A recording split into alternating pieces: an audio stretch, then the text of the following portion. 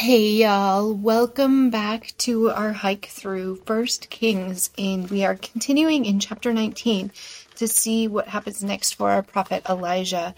And as we know in chapter 18, a whole lot went down in chapter 18, and in verse 1 of 19, it says, when Ahab got home, he told Jezebel everything Elijah had done, including the way he had killed all the prophets of Baal.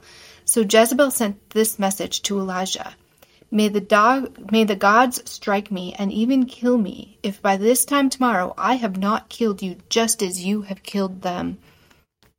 Elijah was afraid and fled for his life. He went to Beersheba, a town in Judah, and he left his servant there.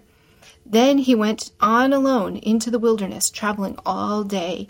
He sat down under a solitary broom tree and prayed that he might die. I have had enough, Lord, he said. Take my life, or I am no better than my ancestors who have already died. Then he lay down and slept under the broom tree.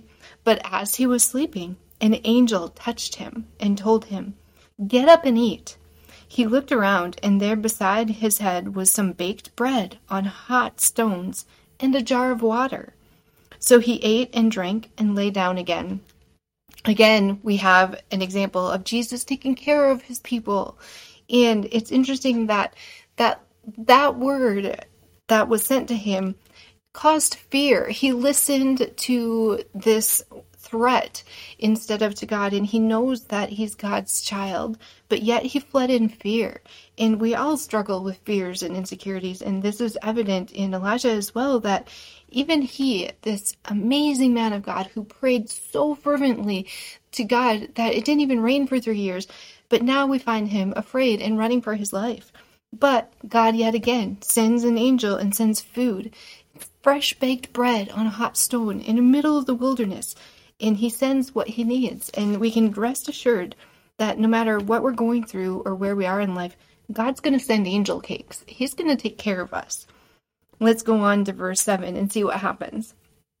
Then the angel of the Lord came again and touched him and said, Get up and eat some more, or the journey ahead will be too much for you. So he got up and ate and drank, and the food gave him enough energy to travel 40 days and 40 nights to Mount Sinai, the mountain of God. And Mount Sinai, remember, is where the Mosaic covenant began. So he's traveled back to Mount Sinai. In verse 9, there he came to a cave where he spent the night. But the Lord asked him, What are you doing here, Elijah? Whenever God asks questions in the Bible, I like to pay close attention because we can use those in our daily lives.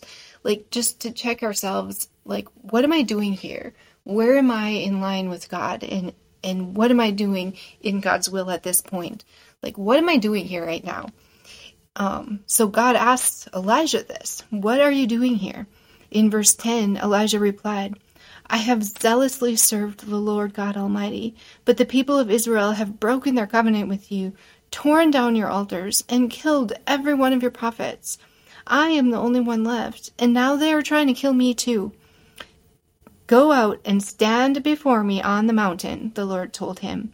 And as Elijah stood there, the Lord passed by, and a mighty windstorm hit the mountain.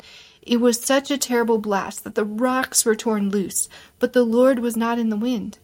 After the wind, there was an earthquake, but the Lord was not in the earthquake.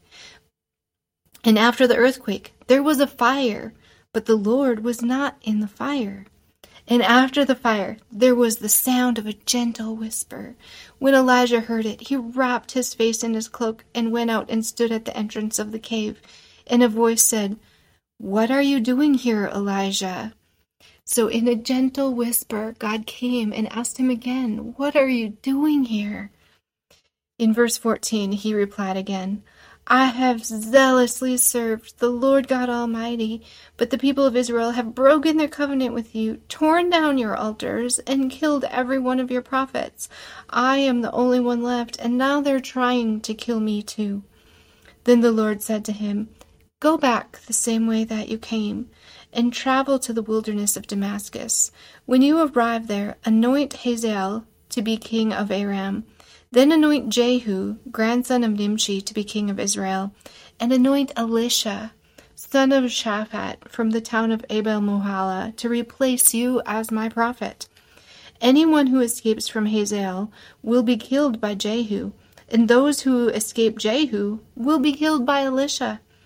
Yet I will preserve 7,000 others in Israel who have never bowed down to Baal or kissed him.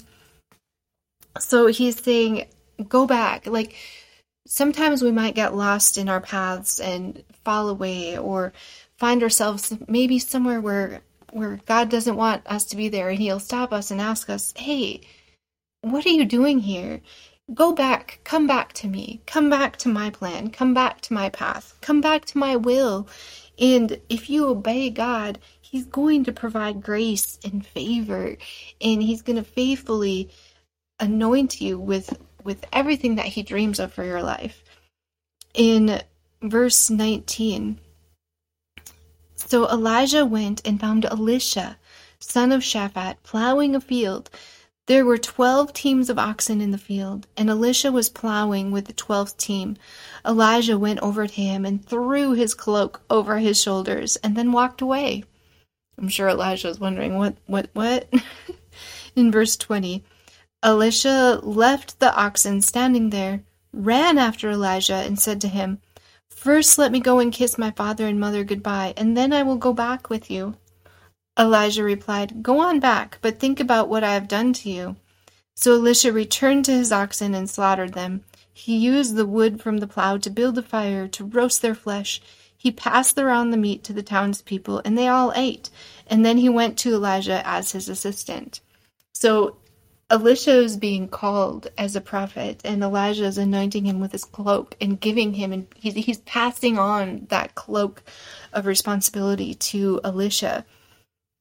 And it's a very serious obligation, and he's like, think about what you're taking on here. And he does. He takes on this responsibility that Elijah has thrown on his shoulders.